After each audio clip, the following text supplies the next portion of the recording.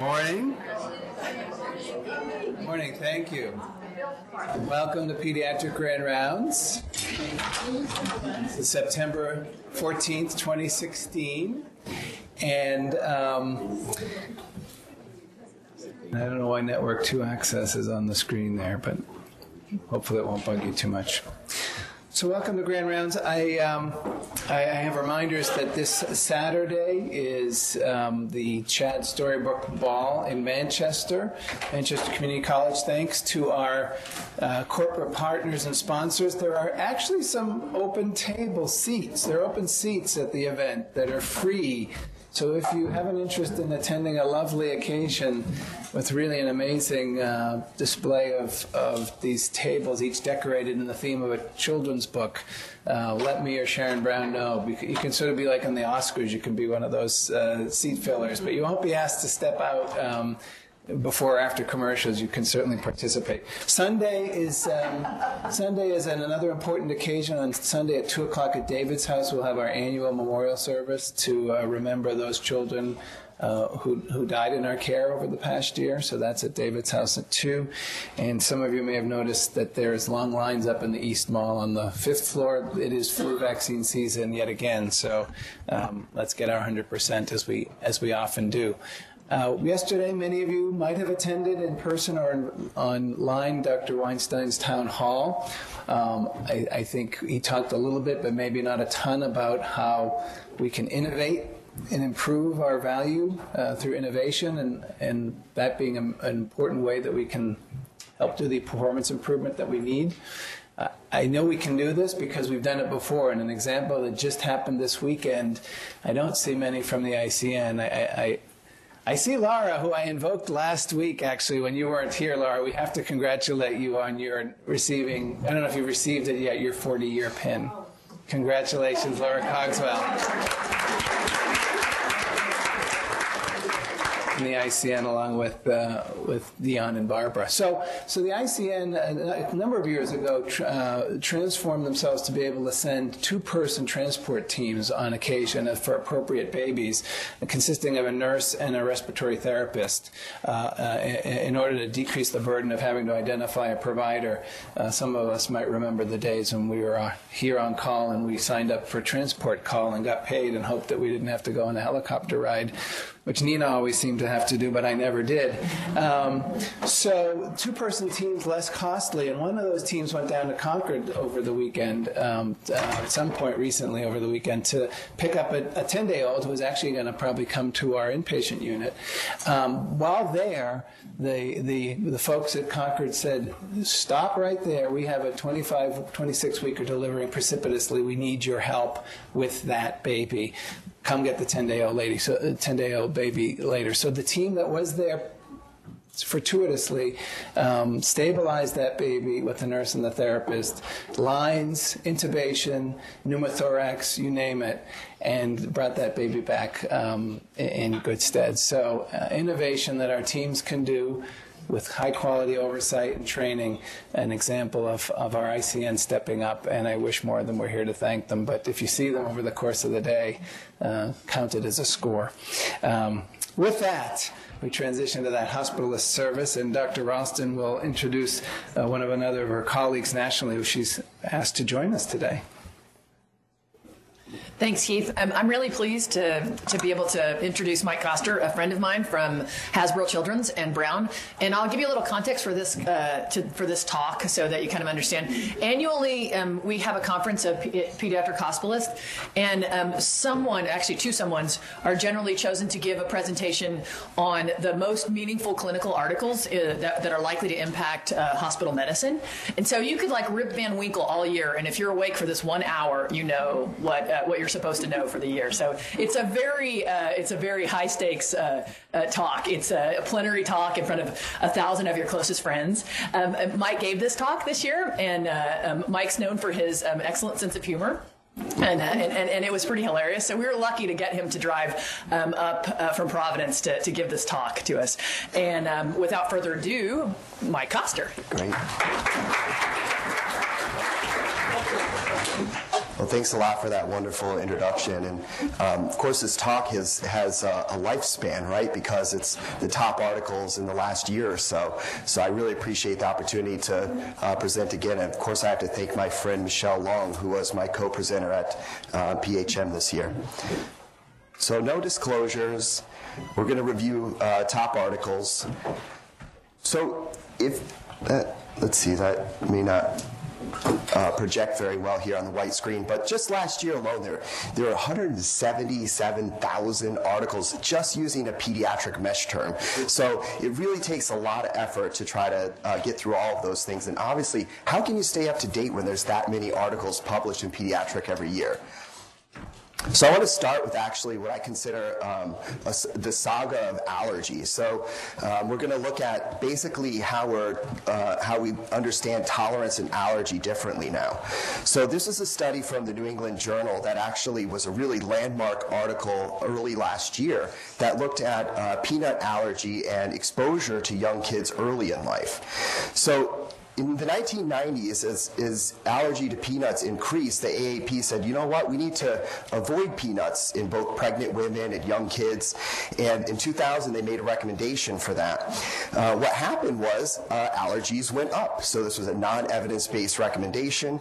And in June of last year, the AAP actually cited this LEAP study and suggested we should actually be using early introduction. So this is a randomized controlled trial. It looked at kids who actually have eczema and egg allergy, so at-risk kids, and they were randomized to either eating peanuts or not eating peanuts.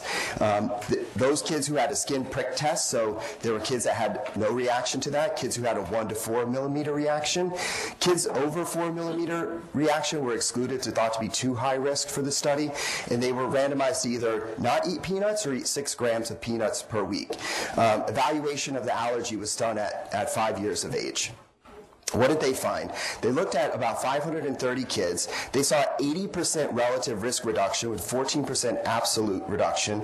And the number needed to treat were 7 kids to avoid 1 allergy. So you can see here in the avoidance group, the allergy was 17%. But in kids who were actually eating peanuts, the risk of the rate of allergy and allergic reaction was only 3%.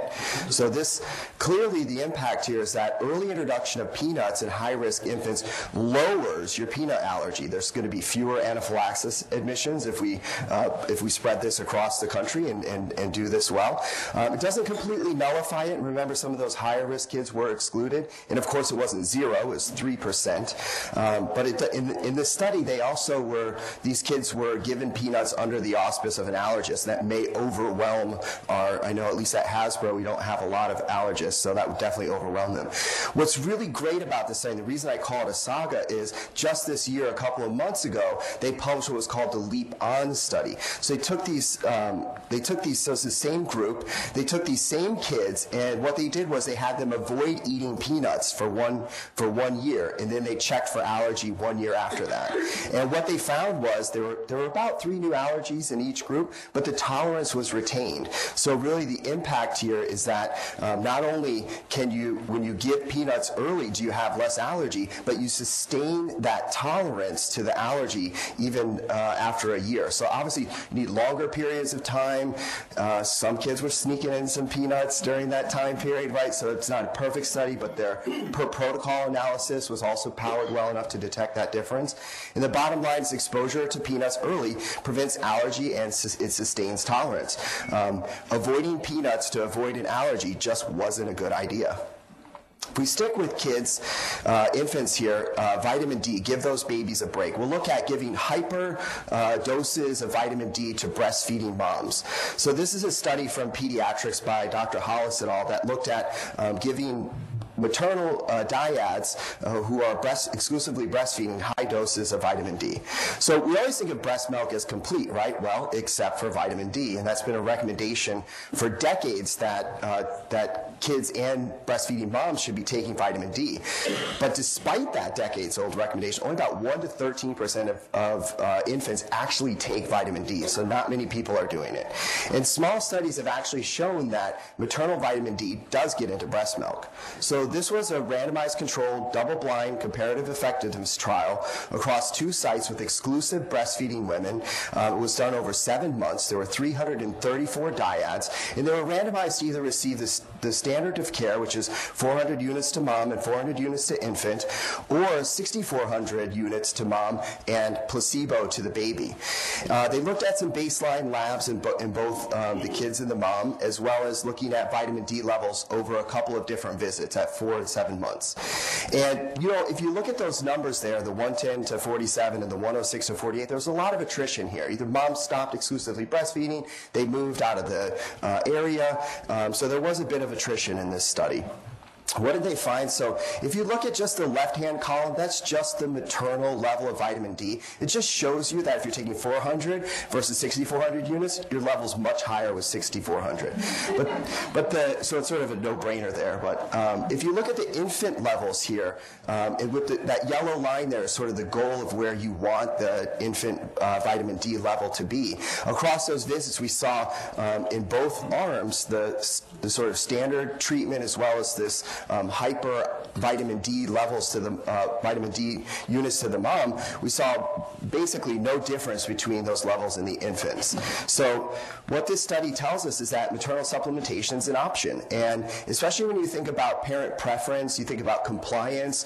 If you work closely with OBGYNs, moms have good relationships with them.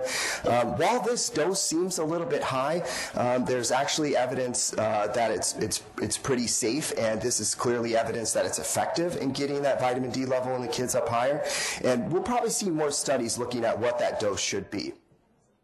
So choosing wisely is a huge campaign. There's over 70 different groups that have now put out Choose Wisely recommendations. So this year we got it for pediatric, for infants, for newborns. And so this was from Timmy Ho and his group, and published in Pediatrics August last year. This is sort of what it looks like in print. If you're familiar with the Choose Wisely campaign, you'll see those things. If we just break it down, what we see, the first recommendation is don't use anti-reflux medicines for GERD, even in preemies who have A's and D's. So antibiotics beyond 48 hours for rule-outs, don't do it. If you're still doing 72 hours, cut it out. Pneumograms at discharge for apnea prematurity or apnea and D cells, not to be done. Daily chest x-rays for intubation, avoid them. MRIs for discharge on preemies, I didn't even know this was actually a thing, but don't do them. So turns out babies actually prefer mom over morphine. So we're going to look at neonatal abstinence syndrome, which is really a downstream problem of the opioid epidemic in our country.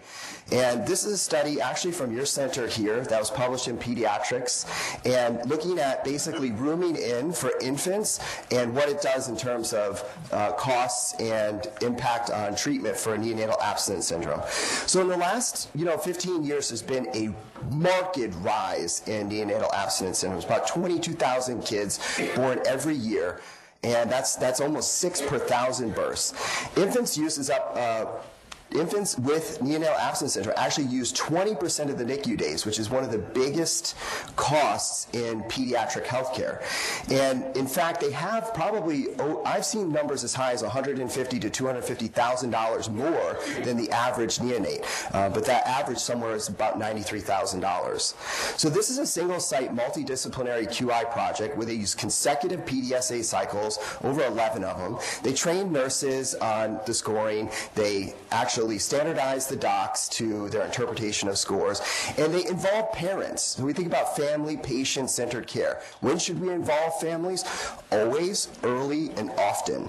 And they looked at their outcomes via statistical process control, which I'm not going to get into any of the real statistical details of any of these papers, but it was really well done.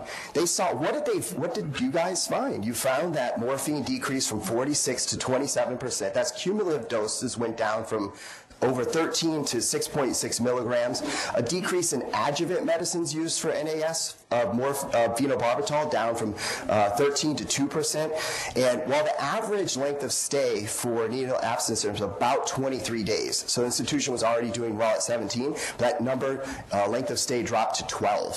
So they saw a marked decrease in the cost from over $19,000 to $8,755. And there were no adverse events or 30-day readmits, which, as you know, is a reasonable marker for this hospital since it's the only regional nursery in the area. This is just a really there's a lot of these run charts in the paper, but this is just a really nice run chart that shows cost over time. So if you follow that purple line, you can see the two different center line shifts there. So as you march through all of these different PDSA cycles, we see that we get nurse training, we get the doc standardizing things. You do occasionally see outliers that just causes special cause analysis, makes you think about what your next cycle should be. And the rooming in is where we saw those center line shifts, so babies preferring their moms over morphine. And the pudding, though, is probably really in a lot of that pre-work as well. So there's a lot of studies out there showing improvement in length of stay and adoption of protocols. So it doesn't matter so much whether you use morphine or use a different medication. But if you standardize it, we've seen that improves outcomes in kids. But rooming in was really the messaging here in this study. And what it showed was it definitely caused markedly decreased NICU days. And one of the things I think to watch for is with ondansetron, potentially using that in moms even prior to delivery to prevent neonatal abstinence syndrome. So watch out for that study. Hold that opioid prescription, right? So we'll take a look at adolescents and the problem with misuse. So this is from Pediatrics in October last year by Dr. Meach et al. And they looked at basically adolescent misuse of opioids. So as I already mentioned, the epidemic opioid use in the country. And in fact, it's the first time that the census report had showed increase in mortality amongst middle-aged folks. And so it's a big deal. In the last 10 years, we've never seen that before. And a lot of that's been attributed to opioid deaths. So guidelines, as you know, here at the Atlas, the Dartmouth Atlas report with back pain is it's such a high-risk drug, you shouldn't even use it for back pain. So, but little's really known about opioid misuse in adolescents. So this is a really beautiful prospective cohort study looking at an exposure to a prescription to morphine and an outcome of misuse afterwards. It was a really well-represented national sample of over 6,000 seniors in high school, and then they were surveyed again at 23 years of age. And the main outcome here was, did they or did they not misuse opioids?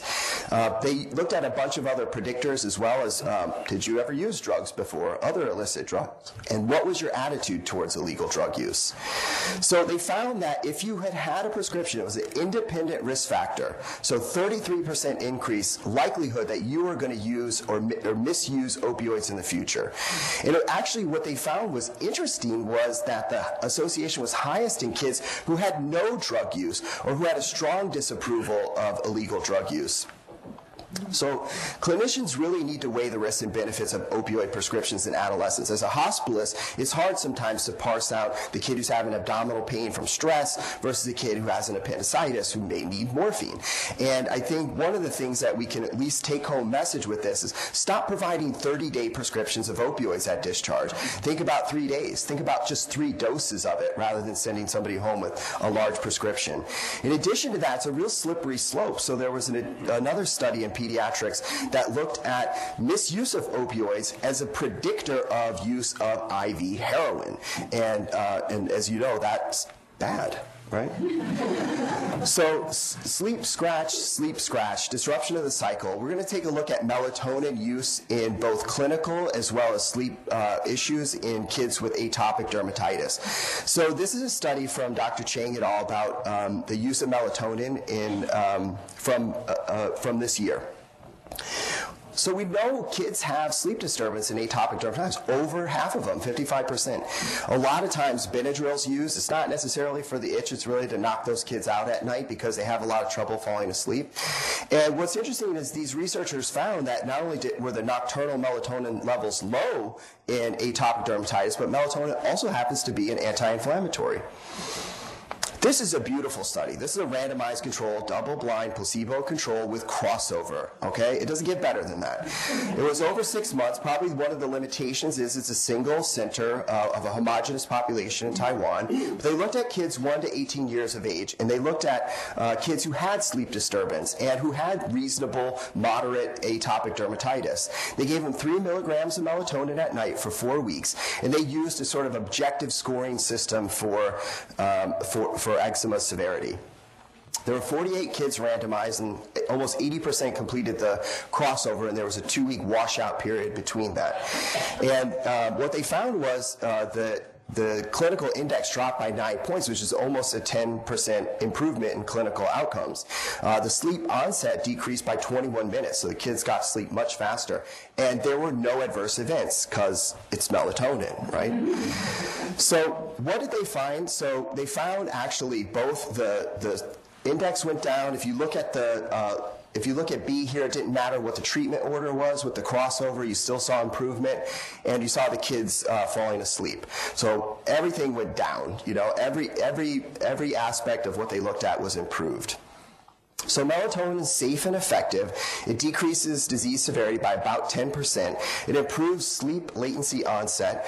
We talked about the limitation. How many of you are wearing something that measures like your heart rate or how far you walk or those kinds of things? So what was really neat about this study too is they used those actinographic devices like the Fitbit, right, to help determine that sleep latency and sleep onset. So I'm really interested to see how else we can use these devices in research.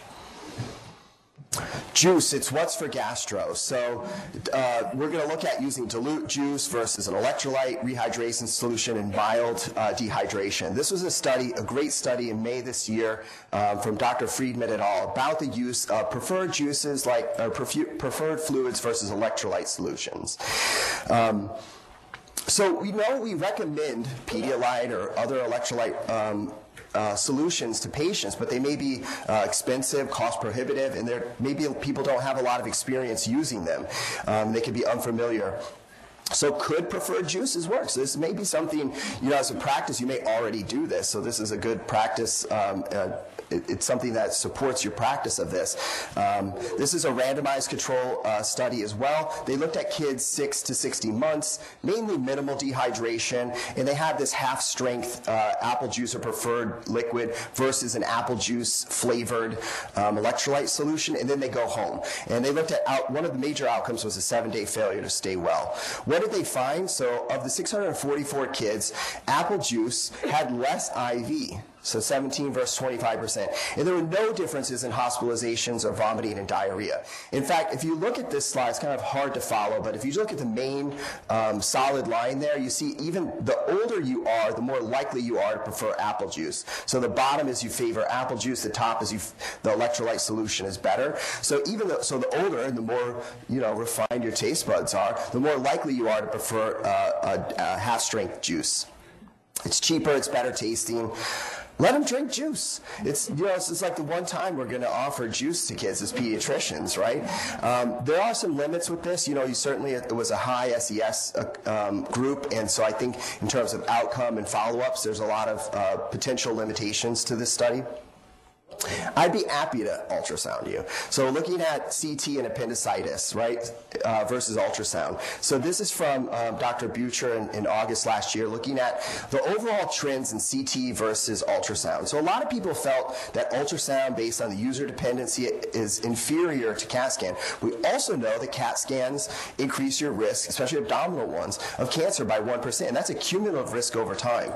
So this is over 13 years from the FIS database that they looked at information, and they mainly looked at 3 outcomes: negative appendectomy, perforations, and 3-day ED revisits. And what did they find? They looked at 52,000 kids with API. The ultrasound rate increased by 50%, close to 50%, with the CT decline in about the same percent. While the negative appendectomies trended down, there was no statistical difference, and perforations and ED visits remained stable. I'll show you this in a table form. It's just kind of easier to see. You see that trend, at least in negative appendectomies, and as well as the other 2 things, perforations and readmissions, stay the same. So it looks like ultrasounds may be even better than CAT scan. So we can image wisely, we can safely make the diagnosis without giving kids cancer, and I think that's really the take-home message from this study is we're getting better at ultrasound. I actually think in 10 years from now, instead of stethoscopes around our neck, we're going to have like ultrasound machines that fit into our smartphones, and when you think a kid has a murmur, you're just going to plug that in and say, oh, there you go, it's PPS, right? So we'll watch for that. I don't know if I'm not Nostradamus, I don't know if all my predictions are going to come true, but trimming the fat, a butcher or hospitalist, I think there's some major opportunities here for addressing another epidemic in our country, which is obesity. So this is from Dr. King et al. Looking at, again, obesity in hospitalized children from October last year. What do we know? Obesity is a huge problem. It's become a sort of quality metric in the outpatient setting, but not so much in the inpatient setting. This is a single center, but they looked at BMIs for overweight and obese patients and did a chart review. They looked at 300 charts. They found it was actually only identified 8% of the time. And of those, only 4% of the time was it addressed in the plan, and typically by the attending. So residents, get on this. So we need to think more about obesity. Is it a burden, or is this really an opportunity for QI and scholarship and educational targeting, specifically for trainees? So this is from the ivory tower to the surrounding fortresses of care. This is a great quality improvement project that started in a primary children's hospital and spread to 7 community hospitals, looking at QI for asthma inpatient care. So from Pediatrics last year by Dr. Nkoy et al. And in general, there's about 700,000 asthma admissions per year across the country. That's from 2009. But there's really gaps in what are the best asthma care practices. And a lot of inpatient QI projects haven't shown much improvement in these outcomes. So this, again, as I said, is a rollout program. It's the Intermountain Health System, where they had baseline asthma care, quality care at the Children's Hospital. And there really needs to be multidisciplinary implementation. You have to have leadership buy-in. You've got to have champions of these programs. You got to have education and training across all sectors of healthcare professionals, nurses, et cetera, and integration of tools into workflow. A care pathway sucks if no one uses it. So what they looked at was, I'm sorry for this wordy slide, but it's important to know how many aspects to their quality improvement model they had. They had assessment and treatment tools for both acute and chronic asthma. They had algorithms for how to escalate oxygen and albuterol, and they used criteria for when you should consult your pulmonologist or allergist. And they used a template checklist, which actually included the written asthma action plan. And then they also had an algorithm-based adjustment for controller medications. So about 3,500 kids from the primary children's hospital, and since it rolled out to the community hospitals after, a little less patient load from there, but we saw compliance with this care process model, over 90% process reliability at the primary children's hospital that was sustained for a 5-year period, as well as within 6 months those community hospitals ramping up to almost 90% compliance with this care process model. So great reliability here. What did they find? Well, the Children's Hospital found a statistically significant decrease in readmissions. Both found a decrease in the length of stay, and there were also trends towards using less money, but not statistically. And the relative resource, if we this shows 22.3 versus 22.9, so it went up slightly. And the reason for that is that they didn't have a lot of quality going on at the community hospitals. So I think there's a little bit of activation costs involved in that, but then that's going to spread out if they do quality improvement across other diseases. So the important here is about disseminating quality improvement initiatives. This is really, actually, if any of you follow the AAP value in pediatrics, this is really the linchpin of their success, which has been involving multiple institutions and rolling out best practices. And it shows us that it's not just your written asthma action plan, but it's a process improvement that results in better and sustained outcomes in asthma. Our care is better than yours, right? Hospitals always want to compare themselves. So we'll look at quality measures in pediatrics. And this was from Pediatrics in August last year, looking at differences between hospital quality improvement metrics. So it's used really in the consumerism idea, right? For in terms of hospitals wanting to say we're the best children's hospital, that kind of thing. But looking at both accountability as quality improvement and competition are reasons that we measure quality. And it's unclear which hospitals and states actually have enough discharges per diagnosis. Are they powered enough to look at each other or to compare themselves to each other to find out who's the better performer? So this is from the Kids Inpatient Database. They looked at almost 4,000 hospitals across 44 states. They looked at all condition markers, so something like adverse drug events or satisfaction, as well as condition-specific things like sickle cell disease or seizures. And they looked at the number of hospitals with the discharge volume that met the power standard to detect outliers unrelated to chance. So there's no previous data to figure out what should be your metric. So they chose 20% difference, which is what most clinical studies look for in terms of making those comparisons. So they found so hospitals were pretty good with adverse drug events and care not excellent, so anybody who was unsatisfied with their care, in terms of powering to detect a difference. So 95 and 87% for those across all hospitals. But there were sort of some things that fell in the middle in terms of asthma, mental health, and birth trauma. But things like sickle cell or seizures or heart surgery, you can't compare hospitals. You can't say we're the best heart surgery hospital. It's just there's not enough discharges to be able to make those distinctions. So if you read this paper, it's a really complex paper, but the bottom line is one size and measure doesn't fit all.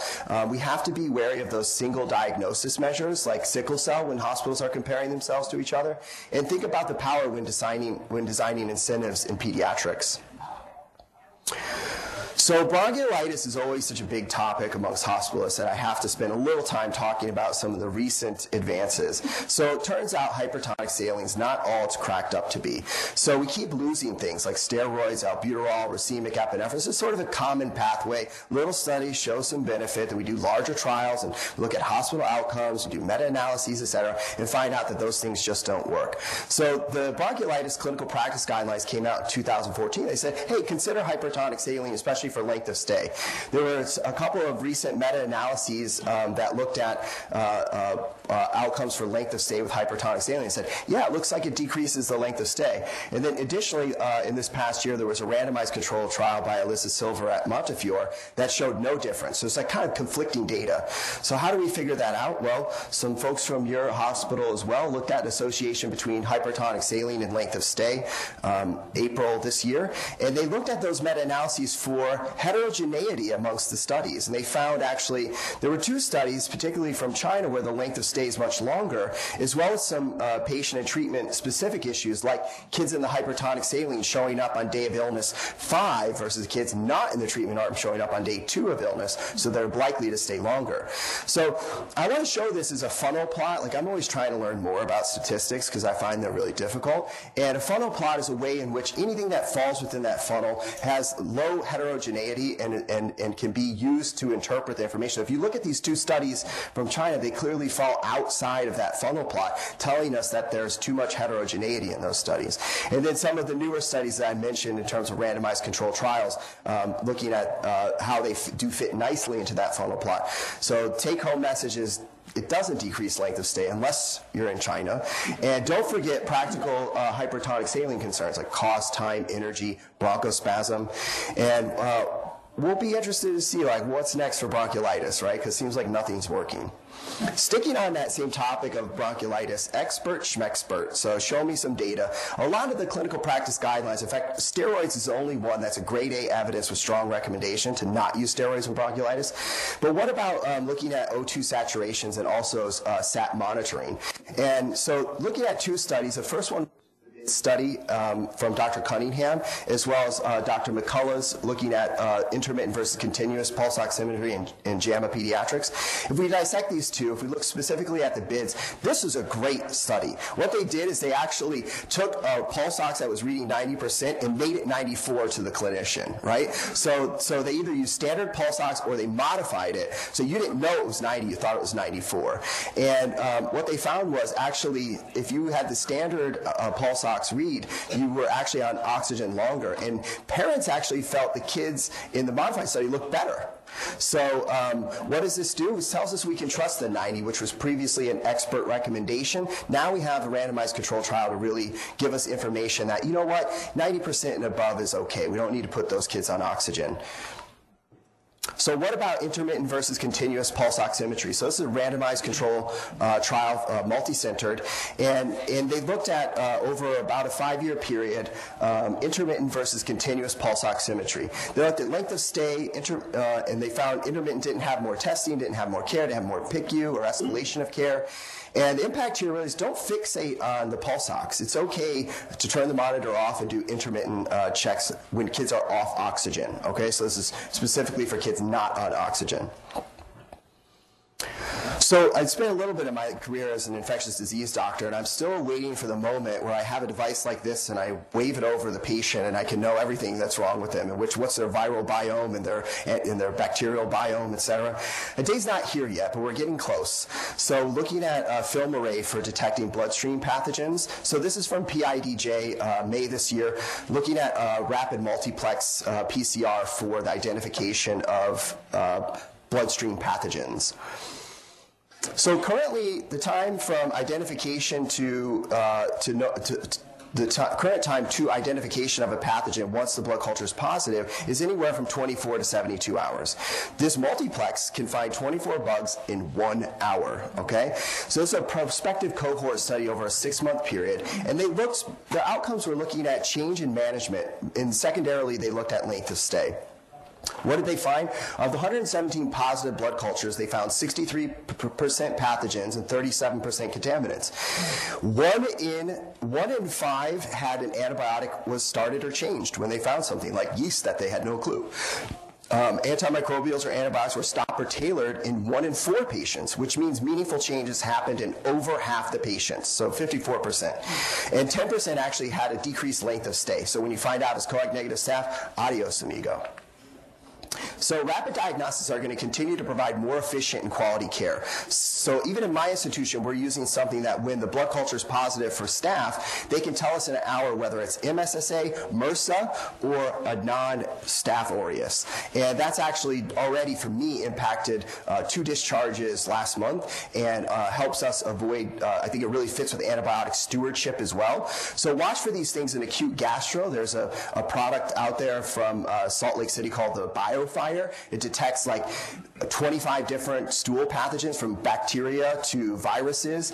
Watch for RVPs that are going to have viruses and things like pertussis. So for someone like Sean, may also show the futility of testing for mycoplasma, right? So watch out for those. I think they're really going to become more commonplace, especially as cost of these tests go down and their rapid implication to how they do affect management. So Dex for Flex, looking at adjuvant steroid use in septic arthritis. I feel like the book should be closed on this one, but one more study looking at adjuvant therapy in suppurative arthritis. This is Pediatrics last year from Dr. Fogel et al. And we use steroids in infections. We try to prevent hearing loss and meningitis, right? So for those of you knowing the HIB era, that was very common practice.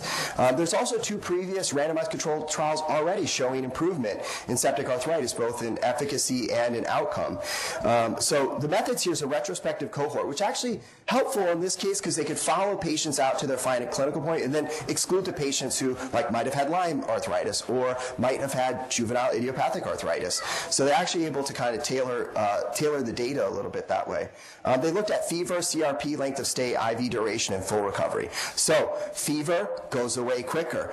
CRP drops faster. Duration of IV shorter. Time to full recovery miraculous. Look at the p-values here in terms of how much this actually helps kids. So for me, it's like sometimes you're asked by patients and families, what would you do for your kid? What if it was your kid? So I would do this for my kid. I feel comfortable saying that. So what are we waiting for? Let's dex them up. Obviously, there's some limitations to this study being retrospective, but I told you already there are some randomized controlled trials on this topic.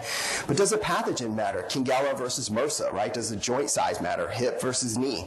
And I think some of those questions are out there, but where's the burden of proof for that? Does it lie with the naysayers or those of us who want to use DEX? Here's a study that I added, but it's an older study, but it changed my practice tremendously. So, especially when you think about Occam's razor and the principles of parsimony, that the simplest explanation is the best, and one diagnosis for one problem. Maybe it's not so sharp though. Looking at viral illness and Kawasaki disease. So this is from September last year, looking at concurrent respiratory viruses and Kawasaki disease. So, when I was practicing infectious disease, we found adenovirus, we didn't treat Kawasaki, and so that was like 10 years ago. Now, it turns out that actually, from this study, that you can't do that anymore. It's not a good idea. And this was over 5 years, but it was a single institution, and they looked at kids who had respiratory viral panels by PCR, and they looked at 22 patients with Kawasaki disease. 192 of those had testing, and 93 were positive for some virus, mainly rhinoenterovirus. There were no differences in both the clinical characteristics between the two groups, the positive RVP and the negative RVP group. And what they did find, though, is in 33% of the patients who had adenovirus, in active viral symptoms like runny nose, they had coronary lesions. So we don't know what causes or triggers Kawasaki disease, but we can no longer say a positive respiratory virus rules out Kawasaki disease. So I think a really practice-changing article for me. UT, I'm not sure how long to treat them. So opportunities for shortening IV therapy in bacteremic UTIs. So this is a study from Dr. Schroeder et al. Looking at the management outcomes in bacteremic UTIs. And there's really no data on how long we should treat these kids. And this is a retrospective study looking across 11 centers in infants less than 3 months of age. A pretty long time period, but they look specifically at bacteremic UTI, meaning blood and urine pathogen, the same one, typically E. coli. They looked at IV antibiotic duration and predictors, as well as 30-day relapse. What did they find? Well, they found that it still turns out we like to choose football scores for our length of therapy, right? 7, 10, and 14. So that's a touchdown and a field goal, right? So, but more importantly, what they found was a lot of practice variation, right? Probably a lot of these kids if the 14-day probably means they got their whole course of treatment through an IV. But over 30% had less than 5 days of treatment, and you can see the mean there falls somewhere at 1 week. So lots of practice variability, but the kids who had shorter durations did well. So it's okay to treat with sequential IV to PO antibiotics in bacteremic UTIs, different from urosepsis, but bacteremic UTI. And probably we can stop treating these entirely with parenteral antibiotics. The bonus here was this group also used their data and some other data that they pulled in to look at the sensitivity specificity of the UA, right? The sort of age-old thing we say in pediatrics, well, kids have so much urine, they pee so fast, they don't get white blood cells, and they don't always have leukoesterase. So we've been treating a lot of asymptomatic bacteriuria. And what they found was actually it's a really high sensitivity in bacteremic UTIs, so you can probably trust your UA there. And it's probably specifically the UA in these young infants, maybe a way in which we think about stratifying for future prospective studies in terms of severity. So this is a guideline we've all been waiting for a long time, previously known as ALTI. It's now called BREW. Put up beer and some coffee there so you can remember that the E is silent. It's not brewy, which is what a lot of folks have been saying, but BREW. And this is brief resolved unexplained events, formerly known as ALTI, and looking at the evaluation of kids who present to the hospital with both what was formerly known as ALTI, and this is from May this year, clinical practice guidelines. So, you know, the background is we used to call it ALTI. There was also, it was a big win when we finally had an ICD-9 code placeholder for ALTI just not that long ago. This guideline itself has really broad committee representation, so we see both university folks and community folks on this guideline. We also see general pediatrics, we see emergency department, cardiology and infectious disease doctor, GI, palm, genetics, neuro, abuse doctors, right, and epidemiologists. So they did a comprehensive review of all the literature on ALTI from 1970 to 2014, so quite a task. And the guideline actually is presented with different levels of evidence support, as most CPGs are. This is what it looks like in print. Oftentimes I have this on my phone or iPad or those kinds of things, so I can zoom in and see what I'm looking at. But I think this is something that you should have familiarity with. The residents probably, if you carry around a binder with your protocols and things in it, is something that you can keep handy for yourself. Breaking it down is really the first step, is looking at, are they well now? So, ULTI means and BRU means that it's resolved, right? So the patient has to look well. If they don't look well, they don't meet the guideline criteria. And also that it was brief, less than one change in either breathing, color, tone, responsiveness. And if you don't find an obvious diagnosis, like the kid's got bronchiolitis or those kinds of things, then you can call it a BRU. Step 2 is looking at whether you're high or low risk. So low risk is you're over 2 months of age. There was no CPR given to you at the time. It was less than 1 minute. It's the first time that it's ever happened. You're greater than 32 weeks in your gestational age, greater than 45 weeks with no social or sort of subtle concerns that you pick up. And then it's in scope of the practice guideline. So really low risk kids with BRUs. What do we know is you should teach CPR training. So actually at our institution, we have little DVDs with little dolls, and there's a validated way to sort of teach CPR, because the parents can go home, they can review it again versus a one-day course in CPR. But CPR is recommended for families so they can feel empowered. And then also the things that we can consider is pertussis, so that's on the rise. We've seen much more pertussis across the country in the last couple of years, almost shut down the Super Bowl, and of course the outbreaks in places like Disney World. And you can consider brief observation, but you can also consider sending the kids home from the emergency department. What you should not do is most of the labs. The kids probably don't need cardiorespiratory monitoring, antacids or anti-epileptic medications, and you probably don't need to do other things like admit just for monitoring in kids. So one of the things this guideline does is it really sets up the stage for us to improve our care of kids by decreasing unnecessary tests, improving outcomes, and really unifying our approach to kids who present with this problem to the hospital. So no more ALTI, start calling it BRU. And actually, I spoke really fast, so I was worried I wouldn't have enough time to get through all of those. So I guess I would open it up for questions, though. I appreciate your time.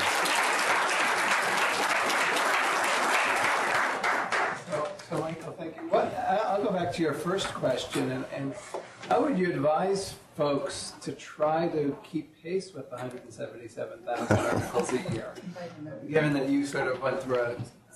Yeah, I didn't review all of them, obviously. Yeah.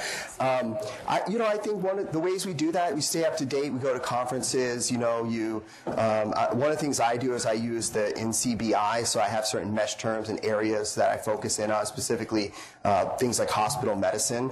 But it is really difficult, and I think if you look at just if I showed you the bibliography, you'd see pediatrics really, at least for hospital medicine, is where most everything that was published. So I think if you're reading pediatrics, or at least previewing the table of contents now that it's no longer actually in the journal, so they're really moving to electronic base. I think that's probably where I think most of the great articles and practice-changing articles for hospital medicine are coming out. So I think you're pretty safe using that, and I like JAMA Pediatrics too. So I think there's some core journals that you can sort of try to stay fresh on. But yeah, it's difficult and time-consuming. But our other option is to invite Michael once a year. Thanks, Paul. Great. Charlene on the Grand Rounds Committee, I always give first dibs. I was really interested in your process. So how do you go? You're invited to do this. Yeah. Are you? Is there some guideline of how you're supposed to select articles? Yeah. You just think, It's handed down from generation to generation. So the two people who do it the year before are sort of your mentors for that year. What we did, so Michelle and I, what we did was we actually looked at all the core journals and reviewed all of the table of contents, picked out articles that way, and then we reviewed those abstracts. And if we thought they were good articles, we reviewed the whole article. So we did that for probably about 15 different different journals. And then we use the mesh term for pediatrics for a lot of the adult journals like New England Journal, BMJ, et cetera, so that we would just look at the pediatric articles within those journals. And then we sort of categorize into different groupings, right? So this one fits with GI, so by systems in some ways or by problems. And then we individually sort of went through like the 20 articles, say in gastro, and picked the juice article, for instance. So try to find like an anchor article within different areas that makes the most sense. And then of course you come up with it used to be called the top 10, right? And so I clearly reviewed more than 10 articles. So I think you end up with more articles than you think, and you just have to keep cutting down to get to that process of finding the top articles. And even for this, I cut out a couple articles and added a couple different ones that I thought would have more broad-based appeal, like the peanut allergy and things like that, which we didn't present because it's not necessarily a hospital-based topic, but I think it's a huge, huge issue in pediatrics that requires our attention. And so thank you for the question. Thank you. I love the whirlwind tour. One of the articles that you presented I have not read, the one about Kawasaki. Yes. And I came to a different conclusion just based on what the data that you presented, which was that that adenovirus, specifically if you find adenovirus, then don't rule out Kawasaki. But what was the other, was that true for other Yeah, so they drilled in on the adeno to look at the coronary artery changes. In terms of the clinical characteristics, so they weren't different, and kids who had other viruses still had Kawasaki, but they didn't look virus specifically for coronary changes. The reason they did that, though, is because adeno's always been the classic mimicker of Kawasaki, right?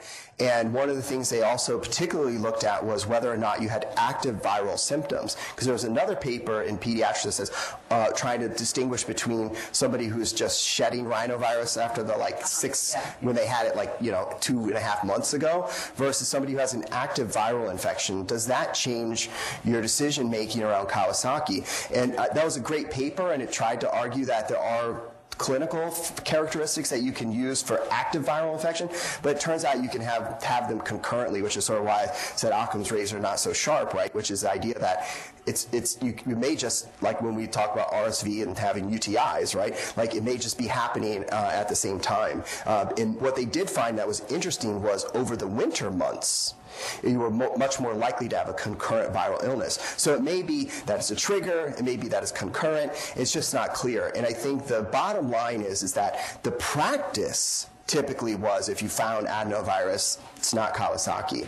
I still use exudative pharyngitis as an exclusion factor for me in Kawasaki. I don't know about that anymore either, because when I would see that, I'd be like, most people forget to look in the throat, right? And when I'd see that, I'd be like, it's not Kawasaki. This is viral pharyngitis and a viral disease. But what's interesting, especially if you look at the data on Kawasaki, both in terms of the electron microscopy and then also PCRs for RNA viruses, novel RNA virus, we don't know the name of it, et cetera. They're finding those things in addition to things like single nucleotide polymorphisms and genetic predispositions. It used to be thought also too as carpet cleaning detergent or whatever was associated with Kawasaki. That's probably also not necessarily true, right? So we're always trying to find those associations. But what we are seeing is there's clearly some kind of host pathogen interaction that causes it. And it may be that either some of these viruses found are still shedding and actually did trigger it, and some are just concurrent and maybe having nothing to do with it. But it's interesting, right? Because it's really a practice changing for me. And this is an article and a series of couple articles that helped me make that decision.